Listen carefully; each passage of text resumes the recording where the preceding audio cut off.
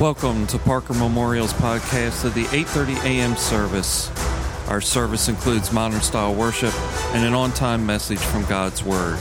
This week, we begin an in-depth study into the book of Revelation by Dr. Mac Amos. Now, here's this week's message. If you have your Bibles, turn to the Revelation. That's easy to find, that book, amen? It's the very last book in the Bible, so you have no heavy problem getting there. But I want you to turn there because we're beginning today the year of the Revelation. Now, the more that I've studied this, I think it's going to be the 2 years of the Revelation because it gets deeper and deeper all the time when you get into the midst of it. And only my second time to preach through the Revelation. I did it over 20 years ago in the church I pastored in Brookhaven, Mississippi. We were discussing that with my family. Kelly, who's my oldest child, said he was a teenager at that time, and he sat in the back pew and scared to death. You know, I said, well, that's not the purpose of scaring anybody to death.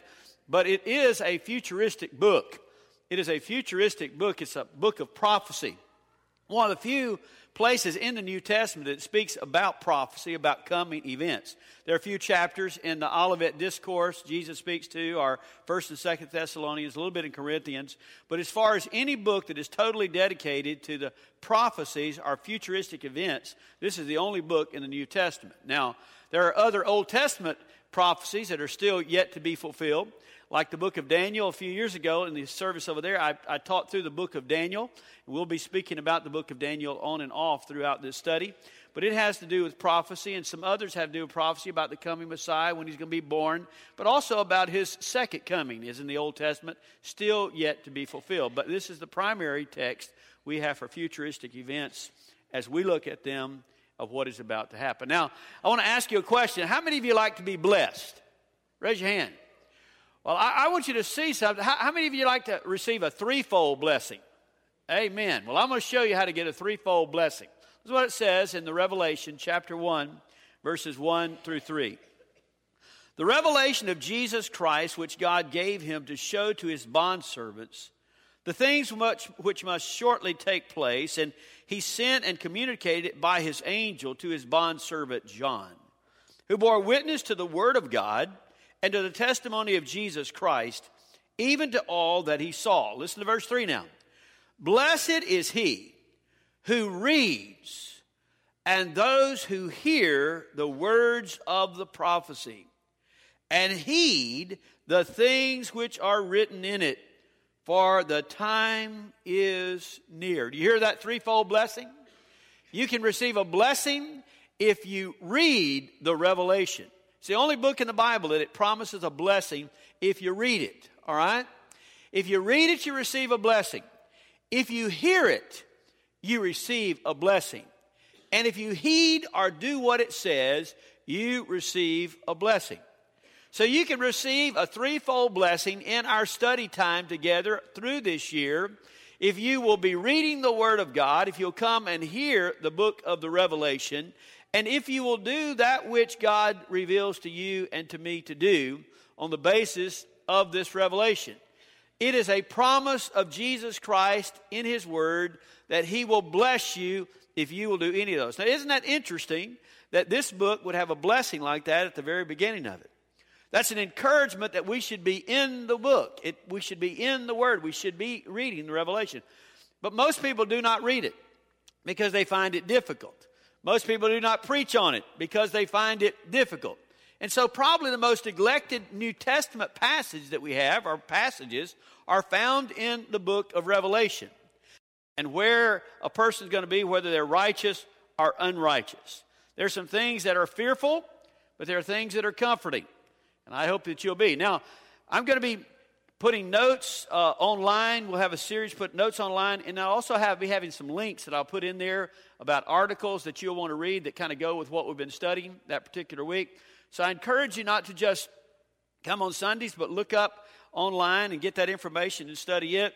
And also, if you miss a message, go try to hear that message before the next week, all right? Because these things are progressive. If you understand what was said last week, it'll help you to understand what's being said this week. And so we want you to have a progression about that and to understand that, all right? Okay, let's start it on the basis of this. I want you to understand where I come from and what my beliefs are. I am what you call a pre-tribulation premillennialist. Don't I look that? Do I look like that? You said, I've always known you were that. What in the world does that mean? Well, those are some theological terms that help you to understand the view that I have after 40 years of studying God's Word of how end events are going to take place. When it says millennial is talking about the 1,000-year reign that it'll talk about in the Revelation. There's going to be a 1,000-year reign. I believe that is a literal 1,000-year reign when Jesus comes again, that he is going to reign on this earth for 1,000 years. Satan's going to be bound, and he's going to reign and rule over this earth for 1,000 years. But prior to that millennial reign, there is the second coming of Jesus. The second coming of Jesus. Now, you need to understand what the second coming of Jesus is. That's primarily, we'll talk about today, is a Jewish event.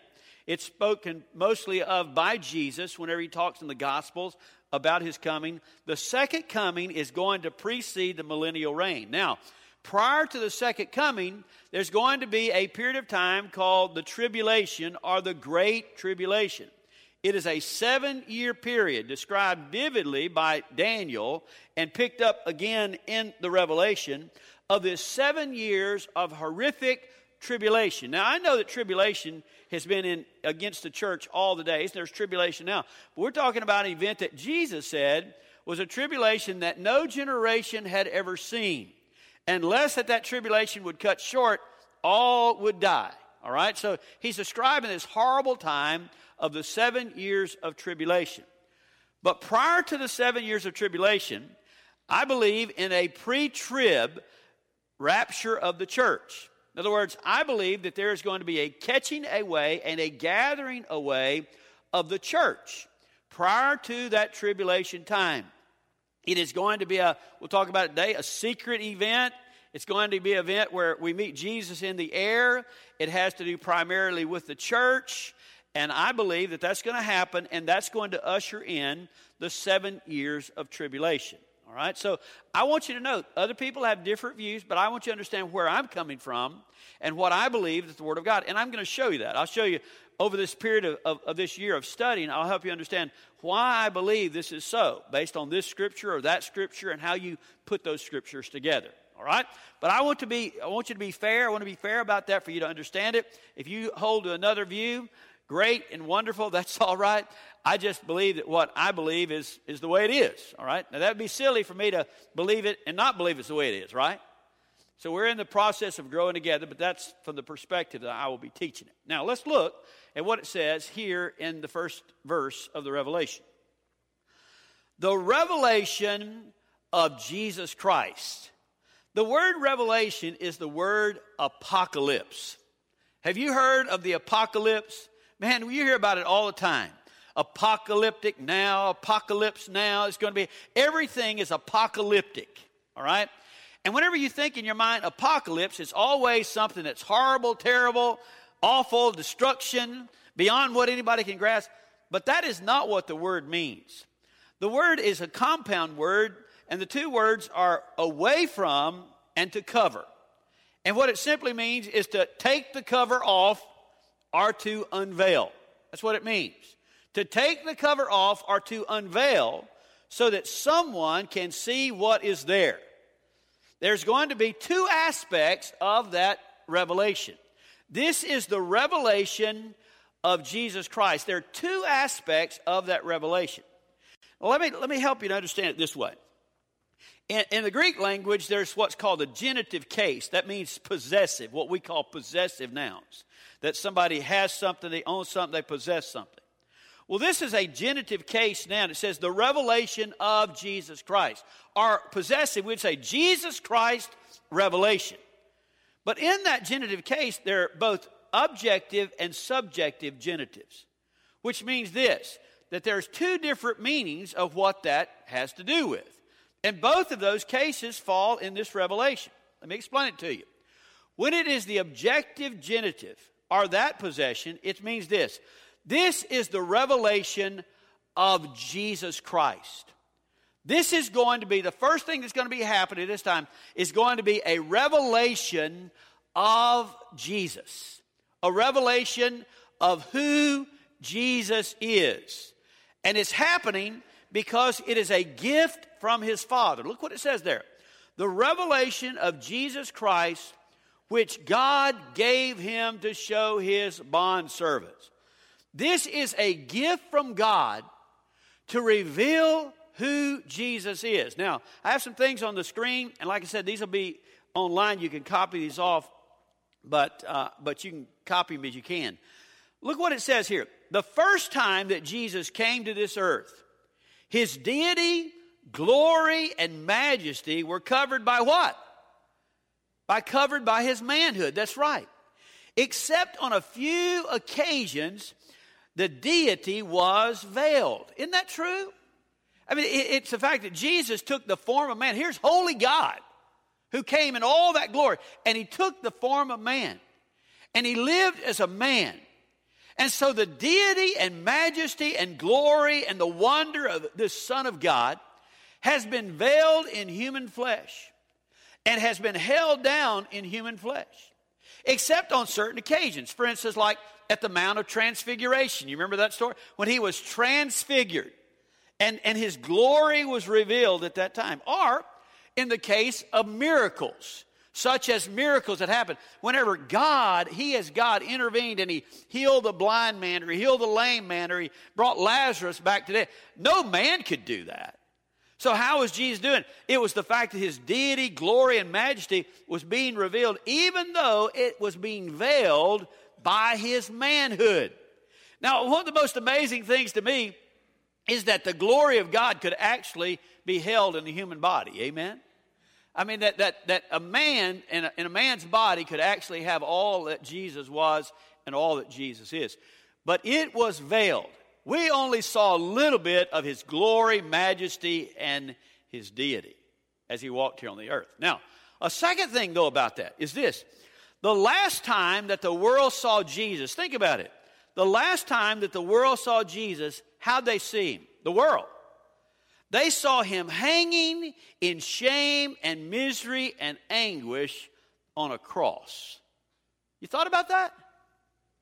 The last picture that the world had of Jesus was him hanging in misery and pain on the cross as he pays the price for sin.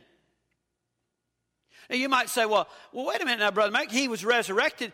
But when he was resurrected, the world didn't see him as resurrected. And there were only a few people who saw him.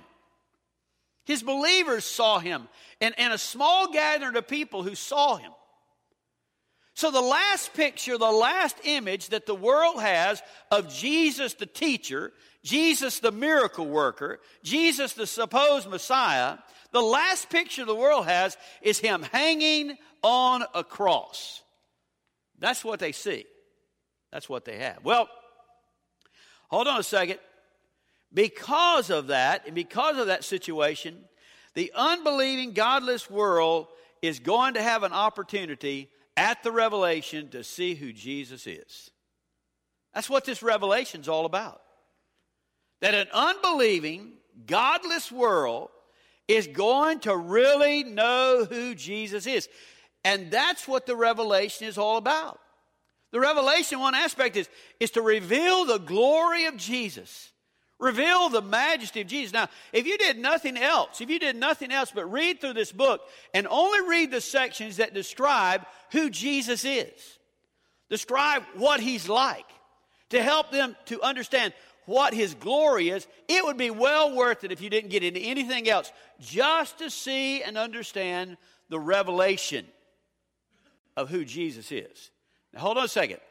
Isn't that what the Apostle Paul spoke of in Philippians chapter 2? He speaks about this reward that God is going to give to his Son because he humbled himself. Let me read it for you.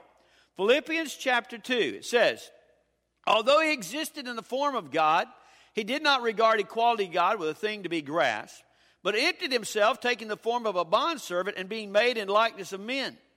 And being found in appearance as a man, he humbled himself by becoming obedient to the point of death, even death on a cross. There's that humility. There's that shame. All right? Listen. Therefore, also God highly exalted him and bestowed on him the name which is above every name, that at the name of Jesus every knee shall bow of those who are in heaven, in earth, on earth, and under the earth, and that every tongue will confess that Jesus Christ is Lord to the glory of God. That's what Paul's talking about. He's talking about this revelation of Jesus. There is going to be this revealing of who he truly is.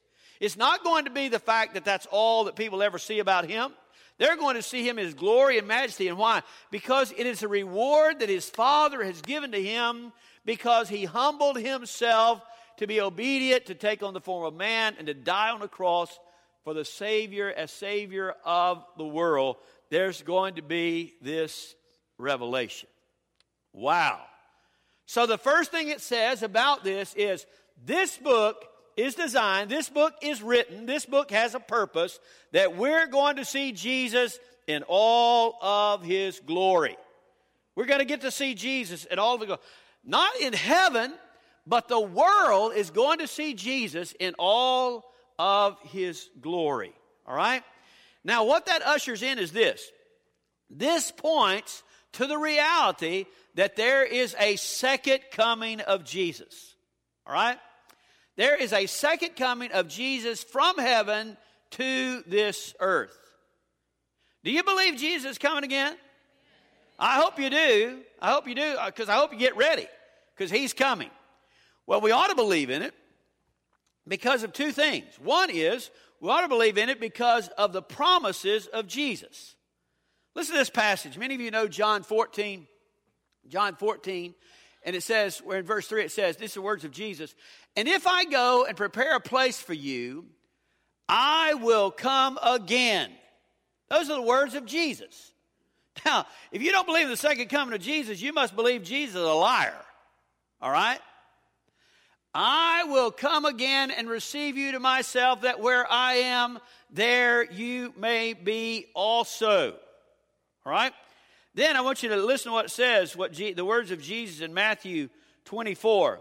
This is what Jesus describes in Matthew 24. He points out kind of this process. He says, after this, there's going to be a great tribulation. It has not occurred since the beginning of the world until now, nor shall ever. He goes on and says, and immediately after that tribulation, in those days, the sun will be darkened, the moon will not give its light, the stars will fall from the sky, and the powers of heaven will be shaken. Listen now in verse 30. And then the sign of the Son of Man will appear in the sky. And then all the tribes of the earth will mourn, and they will see the Son of Man coming on the clouds of the sky with power and great glory. That's the word of Jesus. That's the word of Jesus. After the great tribulation, after that happens, then the second coming of Jesus is going to take place. But it's not just based on the promises of Jesus. It's also based on a proclamation that was made by the angels at the Mount of Ascension. Do you remember that? In Acts 1:11. Acts 1:11. Listen to what Acts 1:11 says. It says this. And they, the angels were the ones talking, that's after Jesus ascended, and they said, Men of Galilee, why do you stand looking into the sky? This Jesus who has been taken from you into heaven will come in just the same way as you watched him go into heaven. Now that's the proclamation of the angels. The proclamation they said, he's ascended right before them, went into glory. And they're sitting there, I would have been too, looking up in the air like, where is he? Where'd he go? And the angels came and said, why are y'all standing here? Why are you standing here? The same Jesus that says been taken up, in the very same way he's going to come, in that same way he is going to appear. In other words, what they were saying to them, there is the second coming. There is going to be this second coming of Jesus. I hope you know that in your heart. I hope that you get that in your mind. Now, let's talk about the second coming for a minute. The second coming is primarily what Jesus talked about. And it's also primarily what the Revelation deals with. But the second coming of Jesus is primarily a Jewish event. All right? It's a Jewish event. It's a Jewish event where the Messiah returns as King of Kings and Lord of Lords, not as the humble, suffering servant as described in Isaiah 53. Now, hold on a second. The prophecies of old presented that there was going to be a Messiah. And this Messiah is going to bring peace on the earth, and he would reign over this world. But it also points a picture that in Isaiah 53, there's one who's coming who's going to be the suffering servant, who's going to pay the price for sin. All right? Now, this event of the second coming is when Jesus comes in all his glory as Lord of Lords and King of Kings. That's what the Jews have been looking for. That's what they've been longing for. That's what they want. They want a Messiah who comes and rules and reigns and is victorious and who sets them free. All right? But they really weren't looking so much for the Messiah being a suffering servant. Matter of fact, that is the Jewish struggle. The Jews struggle with Jesus for this reason. They do not see the suffering servant as being the Messiah. All right? They can't grasp that. They can't grasp that someone would be the suffering servant and is also the Messiah. They're expecting two totally different people. And because when Jesus came the first time as suffering servant and he didn't bring peace in the world, the Jews reject him. A couple of years ago, Lynn and I were touring the Holy Land, and the man who was our guide was a Jew but not a believer. Now, he knew the Bible better than most of us, all right? But whenever we asked him and confronted him about why he was not a believer, he said this. He said, when the Messiah comes, there will be peace on the earth for the Jew, and we have no peace. We have no peace. All right? Talking about nationally.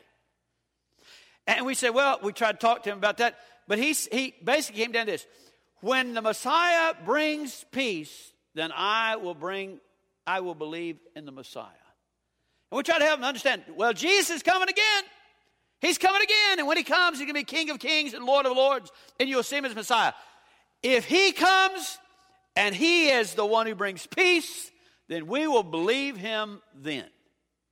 That is the Jewish struggle. Suffering servant, Messiah. See, what we understand is this. The same Jesus who was at one time in his first advent the suffering servant, who came as suffering servant, is also the Messiah who is King of Kings and Lord of Lords when he comes in the second advent, his second coming. And at that second coming, the world will see and the world will know that he is truly Lord of Lords and King of Kings. Now, the one thing the Jews have got ahead of us is they're going to have a real revival time and an opportunity we'll see for them to respond where they're not responding to the gospel right now. They're going to have an opportunity to respond to the gospel, and many of them are going to be saved. There are 144,000 witnesses that are evangelists who are Jews. They're the two witnesses. There's going to be an outpouring of those Jews being saved in tribulation time. It's going to be a marvelous thing for the Jews. But hold on a second. Unless you're a Jew and you're a Gentile, I'm here to tell you, your hope's right now. Your hope is right now. Unless you're a person who's never heard the gospel, then you'll have hope then. But if you've heard the gospel of Christ, and I'm going to tell you, if you've been here, you've heard the gospel. If you live right now and you've heard the gospel, now is your time. If you wait for the rapture and you wait for the second coming, and you wait for the tribulation time, it will be too late for you. I'll show you that in just a minute. Matter of fact, it's some verses I want you to read every day. Between now and whenever we get through with the Revelation, you need to read that in your heart and understand that. Well, that's the second coming, is this Jewish event where Jesus is going to come. He's going to discipline the world. He's going to judge the world for their unbelief, for their sin. He's going to cast the enemies away and the unbelieving away, and he's going to reveal himself as King of Kings and Lord of Lords to the Jew. But the second event about his coming is called the rapture, all right? There's two aspects of the second coming. One of those second coming is where he's going to come back to earth. He's going to set up his millennial reign. That's the second coming we've been talking about, primarily a Jewish event. But prior to that time, there is something described in the Bible by Jesus called the rapture of the church. Now, the word rapture is not there, but I'll show you how they got the word rapture. But the aspect of the rapture of the church is found in 1 Thessalonians chapter 4, verses 13 through 17. If you've ever been to a funeral, very often they'll read that passage about the dead in Christ shall rise first and everything. I want you to primarily focus just on verse 17. It's up on the board. Listen what it says. 1 Thessalonians 4:17. Paul says, "Then we who are alive and remain shall be caught up together with them in the cloud to meet the Lord in the air, and thus we shall always be with the Lord." Now here's an interesting thing about that. This is a message from Paul to the Thessalonian church. All right? So this aspect of the rapture, or the being caught away, is a church event. It is something that happens to the church. All right? It's not the second coming. It's distinctly different. Jesus is not going to come and put his feet on this earth till the second coming, but Jesus is going to come and he's going to call the church, and the church is going to meet him in the air. All right? The dead in Christ will rise first, those believers, and those of us who are believers and alive, we will be raptured with him. Now, how'd they get the word rapture? Well, the word caught up. That word caught up in the air, the word caught up in the Latin translation is rapere, R-A-P-E-R-E. And what they did when they translated, they just took rapere and they used the word rapture. All right? It's where we get the word rapture from. So rapture is this catching up, the catching up of the church. Now, the church is a unique organism. I didn't say organization. It is an organism. It's the body of Christ, right? So let's talk about the church for just a moment. The rapture of the church. Who established the church? Matthew 16, it says that Jesus established the church. Hold on a second. The church did not exist in the Old Testament time. You got that? There was no church back then. That was the Jews and the temple and sacrificial worship, all of that. The church did not exist until Jesus established the church. In Matthew 16:18 it says, "And I also say to you that you are Peter, and upon this rock I will build my church, and the gates of Hades shall not overpower it." Who built the church? Who established the church? Jesus. So we know when the church started. It started with Jesus, all right? Now, the church is made up of believers in Jesus, from Jews to every Gentile nation. Every tongue, every nation, there will be somebody who's a believer in Christ, all right? And the church are those people, whether Jews or Gentiles, who have believed in Jesus Christ as the Son of God, as Savior of their life. They put their faith and their trust in Jesus. And whenever they put their faith and trust in Jesus, they become a part of the church. Not just the local body of the church, but the universal church. The universal church are all believers in Jesus, no matter what nationality, no matter what denomination. They just believe in Jesus as Lord and Savior. They are the church. And the church is functioning right now as the body of Christ. We're also called the bride of Christ, all right? The body of Christ to carry on the work, and the bride of Christ who awaits the bridegroom. Who's the bridegroom? Jesus. And we are waiting for the bridegroom to appear so we can have the marriage of the Lamb to the bride. All right? The church is unique. It is different from the Jews. It's different from anything else. It is unique. Now, the church will exist until the world, in this world, until the rapture. You got it? The church will exist here until the rapture, which is an instantaneous, secret gathering of believers to be with Jesus. Now, Jesus describes that in Matthew 24, 40 through 41. Many of you read that. If you ever saw The Thief in the Night or any of those movies, it's that there'll be two in the fields and one will be gone and the other will be left. There are two at the grinding wheel. One will be gone and one will be left. Some event takes place that just immediately somebody's gone. They've been caught away. They've been gathered away. That's the rapture of the church. The reality of the rapture in the Revelation, this book of the Revelation, is this fact that the church in the book of the Revelation is only mentioned in chapters 1 through 3. In other words, you say, well, how does the rapture play? Because I told you the Revelation is primarily about the second coming, about all the events of Jesus' second coming and tribulation, all those things. So what about the rapture? It points out that the church is only found in chapters 1 through 3, and it's mentioned 18 times. 18 times the church.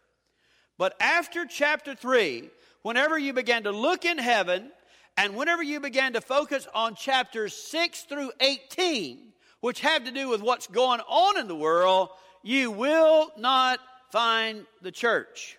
You do not find the church. The events that are happening in chapters 6 through 18 are taking place on an earth unoccupied by the church. The church is with Jesus in heaven while the events of the Great Tribulation take place. Bless God, praise God. Now, if you don't say that and thank God, you just don't know what it says about the Great Tribulation. Wait till we get there. Whenever you find out what's happening in the Great Tribulation, you're going to say, thank God. And you might say, well, I'm going to become a pre-trib person too. Amen. Bless God. You say, well, yeah, Brother Matt, but there's some people think we'll go through tribulation. Well, then why in the world would Paul have said in 1 Thessalonians, comfort yourself with these words? If I read about the tribulation and I found out I'm going through it, I wouldn't be real comforted by that.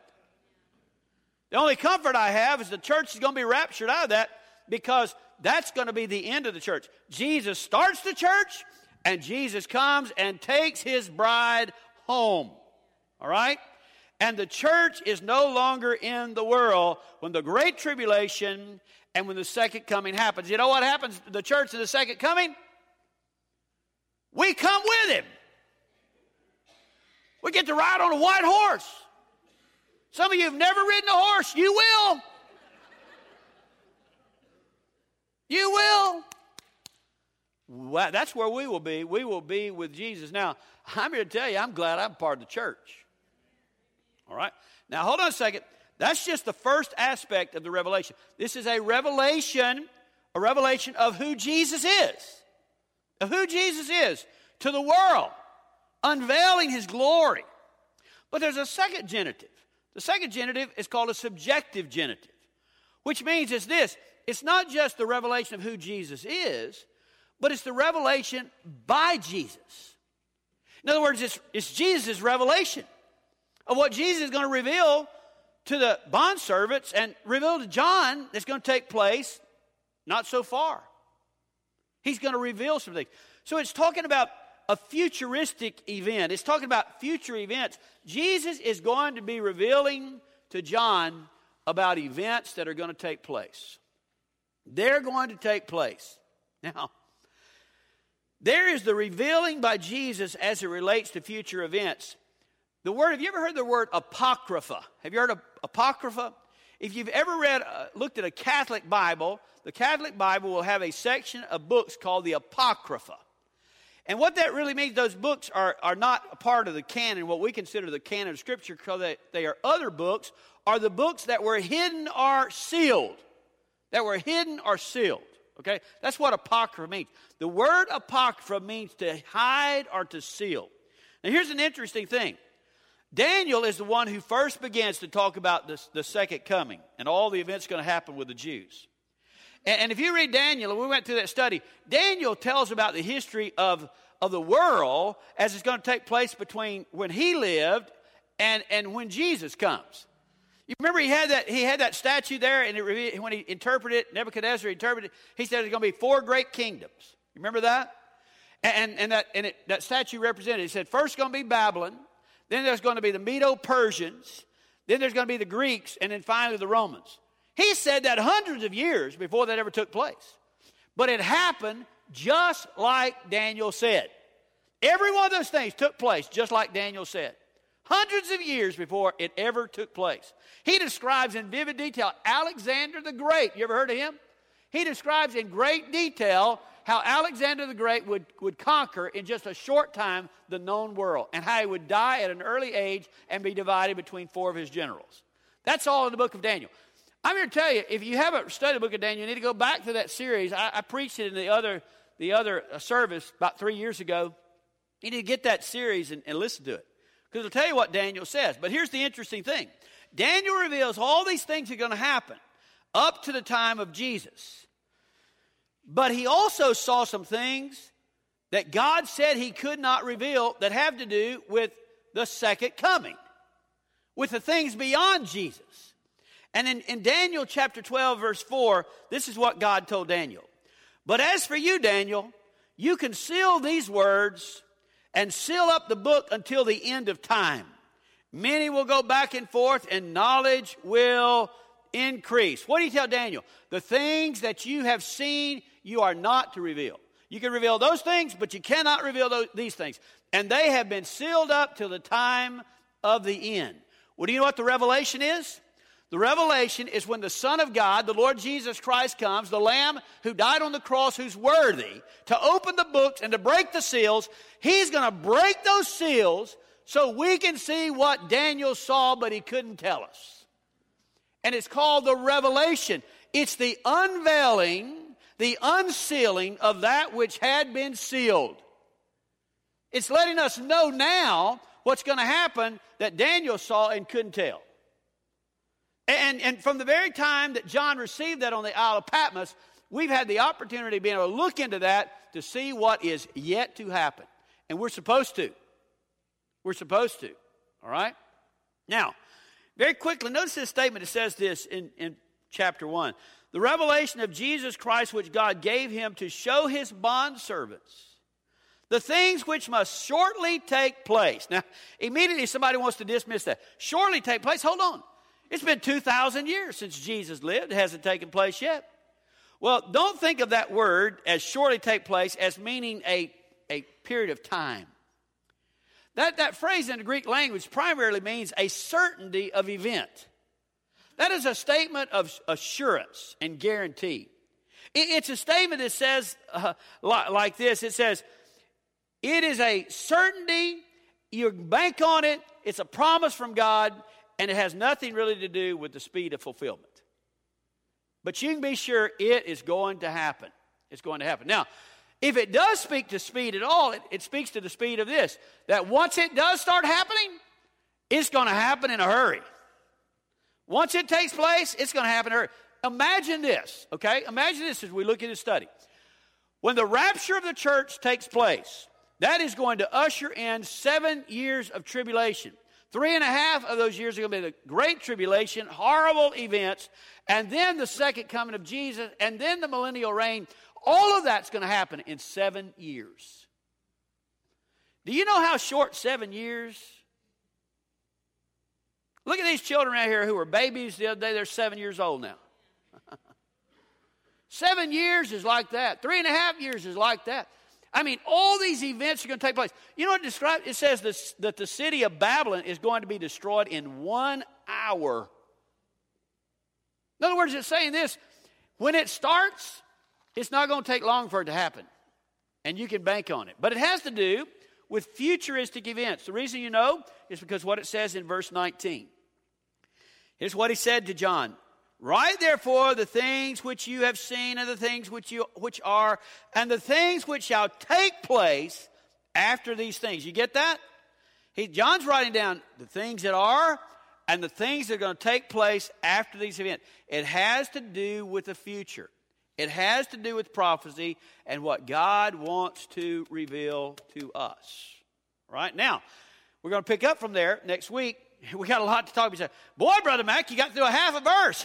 It's going to be 10 years getting through. No, I promise you, we will speed up. But we're going to have to understand some certain things if we're going to have meaning, all right? So we're going to pick up from there, and we're going to talk about John. It talks about that John's the one who received. Who is John? And where was John? And what was John doing when he received this? And who is this revelator? It's not John's writing. It's Jesus who's the revealer. And what does it say about Jesus? I'm telling you, if you didn't read anything but chapter 1, read it. Be blessed. Amen? It talks about Jesus, who he is. I'm just telling you, we're going to get there, but we've got to wade through those things. And we didn't understand the purpose of this is to reveal who Jesus is, and then for Jesus to reveal what things are happening in the future. Now, A verse that I want you to turn to, and I want you to write down, and I want you to read it as often as you can, is 2 Thessalonians chapter 2. 2 Thessalonians chapter 2. I want you to turn there because this is the important part. 2 Thessalonians chapter 2. Chapter 2 deals with these events of the coming tribulation. The coming tribulation and the second coming of Jesus Christ. And I want you to hear what these verses say in verses 7 through 14.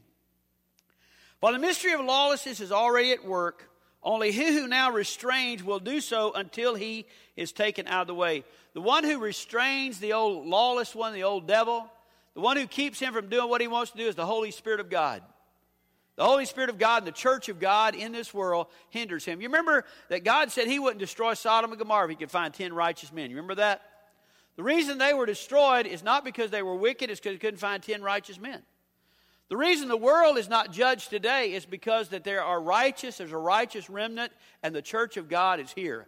And the Spirit of God restrains the enemy. If he could have his say-so, he would be wreaking havoc right now. All right? But somebody restrains him, the Holy Spirit. Look what it says, verse 8. And then that lawless one will be revealed, whom the Lord will slay with the breath of his mouth and bring to an end by the appearance of his coming. That's talking about the second coming. That is, the one whose coming is in accordance with the activity of Satan, with all power and signs and false wonders, and with all the deception of wickedness, for those, listen now, underline this, for those who perish because they did not receive the love of the truth as to be saved. Now that's important words.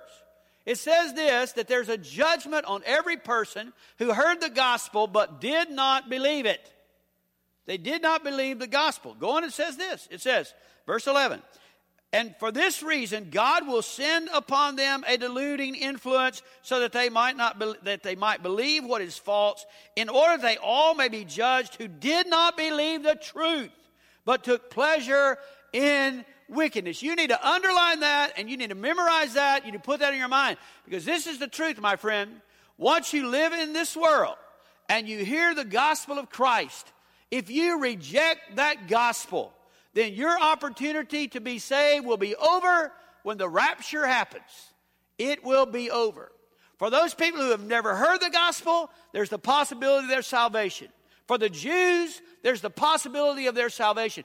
But for any person who heard the gospel and rejected the gospel in the time of grace of the church, they will not receive the gospel. Somebody said, oh, yes, I will at that time. No, you will not. It says God will place on you a deceiving, deluded spirit whereby you will not believe and not accept the gospel. Now is the day of salvation.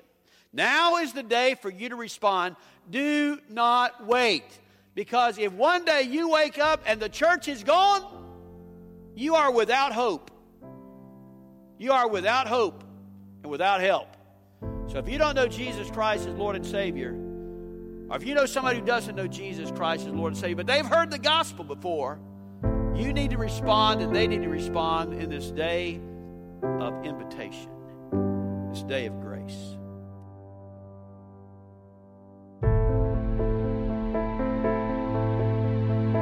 That concludes this week's message from Brother Mac. Additional sermons and reference materials are available from our website at parkermemorial.com/sermon-series. Jesus said, I have told you these things so that in me you may have peace.